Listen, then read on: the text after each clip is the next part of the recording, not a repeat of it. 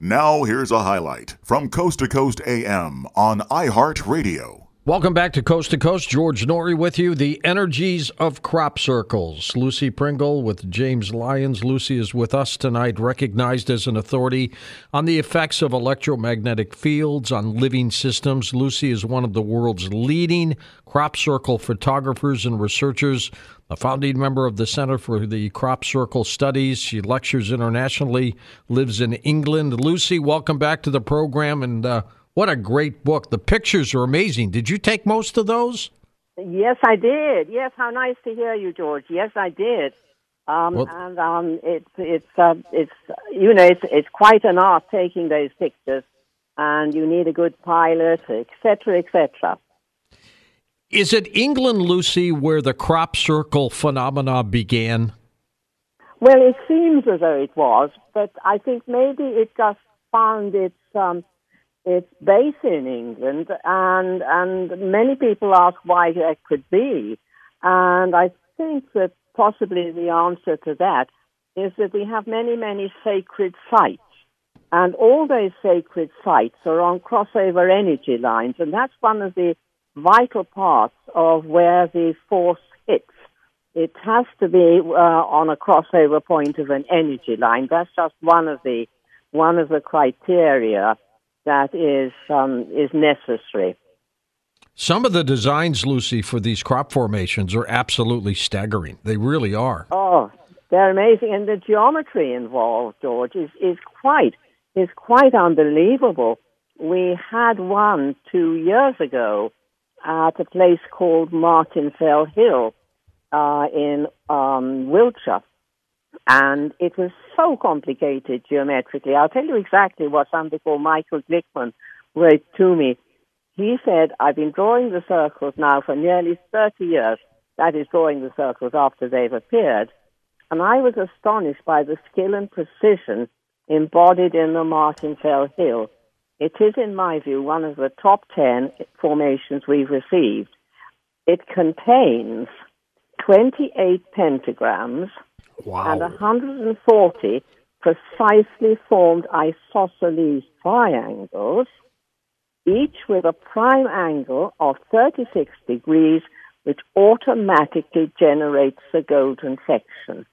Any suggestion that this meticulous and majestic crop formation might be man-made is bizarre to the point of lunacy. I believe it. I mean, if these were man-made, Lucy, how long would they take a couple people under the cloak of darkness, probably, to make these things? Now that's another excellent question, George. There was one in 2001 in the Wansdyke. Now, the Wansdyke is the highest part of Wiltshire. And you look down and you can see all the surrounding countryside. It's absolutely magical up there. And this particular one formed overnight. What was really, really interesting about it was that it had been raining that night. And if you're going to walk down a tram line, which is the lines in the field, and you're then going to step into the crop, because you will have muddy feet having walked down the lines. Sure. You're going to leave a smear of mud wherever you flatten the crop. Well, when the first person went in the morning when he was discovered, there wasn't any mud on the fallen crop at all. It was absolutely as clean as could be. In addition to which, it was deeply rutted ground. And there is a picture in my book. I wish I could tell you exactly which page it is, but it was called The Wansdyke. And it was absolutely extraordinary. And because there are several people who do make circles, so I never say that all the circles are genuine, because they're not. And it's really through experience and doing scientific tests that one can differentiate between the two. But I received a message from the circle makers, who I think there were 3 of them, and they said, here's something to ponder. If this formation were man-made, allowing for the time to get in into and out of the field under cover of darkness, the construction time left would be about 4 hours. Given that there are over 400 circles, there were actually 409, some of which span approximately 70 foot in diameter, that would mean that one of those circles would need to be created every 30 seconds. And that's not even allowing any time for the surveying, purely flattening. This formation pushes the envelope, and that's a massive understatement. My brain hurts. I love that. They were extraordinarily honest, and in one of the books that I wrote, I actually gave them credit for this because, I mean, they said it was quite impossible for man to have made that. What was it that got you involved in this, Lucy, for the very first time? Oh, that was a long time ago. That was over 30 years ago, and both my boys, my sons, had left home, and suddenly there was a sort of an emptiness in my life because you've been devoting your time to looking after something, and your time has been completely taken up, and suddenly you don't have anything, and it can be quite shattering. So I thought, well, I can either sink right down into the depths of despair, or I can gird up my loins and think of something to do. And it just so happened that the crop circles were forming in the area in the early days where I lived in Hampshire, and I've always been fascinated by the unexplained. So I fell into this quite naturally and happily, and it was right at the sort of beginning of the proper academic investigation and research, and I was asked to be a founder member of the Crop Circle Center for Crop Circle Studies. Unfortunately, that's now defunct. But I came in as a dowser, and then I discovered very quickly that certain things were happening to people in the fields. And I thought, well, now this is an area of research that nobody is investigating, is what is happening to human beings when they go into circles. And that was what started me off on this line of research that has continued ever since. And I got out a questionnaire, and I now have over 800 reports, and that's it's huge. The largest database in the world. How long, Lucy, does somebody have to stay in a crop circle to be healed? Now then, you're not always healed when you're in a circle. I have to point that out. Okay. You can actually feel very, very ill. In fact, I took a group of people into one at Auburn, I remember one summer, and I didn't feel well as soon as I went in. But really? Other people. So it's got the opposite effect sometimes. Oh, yes, George, indeed it has. And as I came out, because I made certain everybody was all right, then I came out, and there was a member of the group outside, and I said, oh, why didn't you go in? And she said, the moment I stepped into it, I had to come out quickly.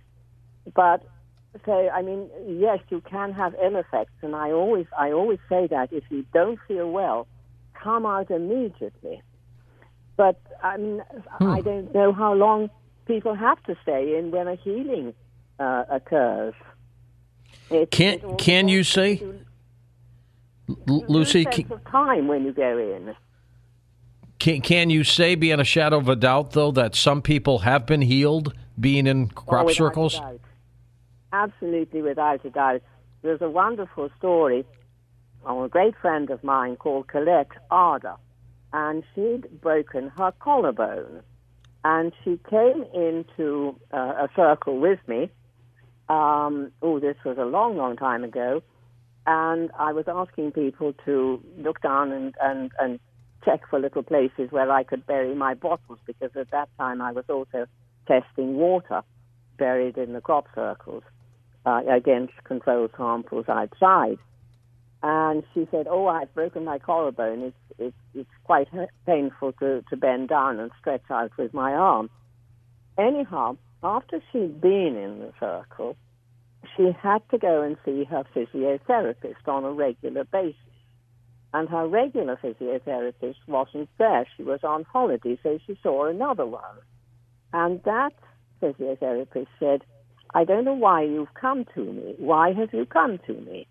And Colette said, well, I've broken my collarbone. And the physiotherapist said, no, I don't think you have. And Colette said, well, look at the X-ray. And so she looked at it and she said, yes, but she said, this is most extraordinary. She said, I've never seen anything like it before, because when somebody breaks their collarbone, they're left with a tiny little bump on their collarbone area. And she said, you haven't got a bump. And Colette liked to say, well, I've just been in a crop circle. Have you gotten to the point, Lucy, that I've got my own theories on crop formations. I have. Yeah. Let me throw it your way and just get your reaction to it. Yes, do please. I believe that planet Earth is a living organism, just like you are, just like I am. It's alive. It just happens to be a big round sphere, but it's alive. And I think it's the planet trying to communicate with us. I don't know exactly what these formations say. We'll get into some of that tonight with you. But I believe it's the planet trying to tell us something. And so it makes these formations. What do you think of that? Well, I couldn't agree with you more about the Earth, the planet being a living, breathing organism. That was James Lovelock's theory, the Gaia concept, where he very strongly told us of, this was his theory, and I've always gone along with it. I think they certainly Gaia, if you like to call it that, plays a part, but there seems to me to be quite a number of aspects that are involved in the formation of these circles. It's really an electric force which we know descends from probably the ionosphere. Well, it all depends. It all really stems from the sun, which is a battery. And if you think of the battery, a negative and a positive part, the sun is the positive and the earth is the negative. And there's an attraction, and the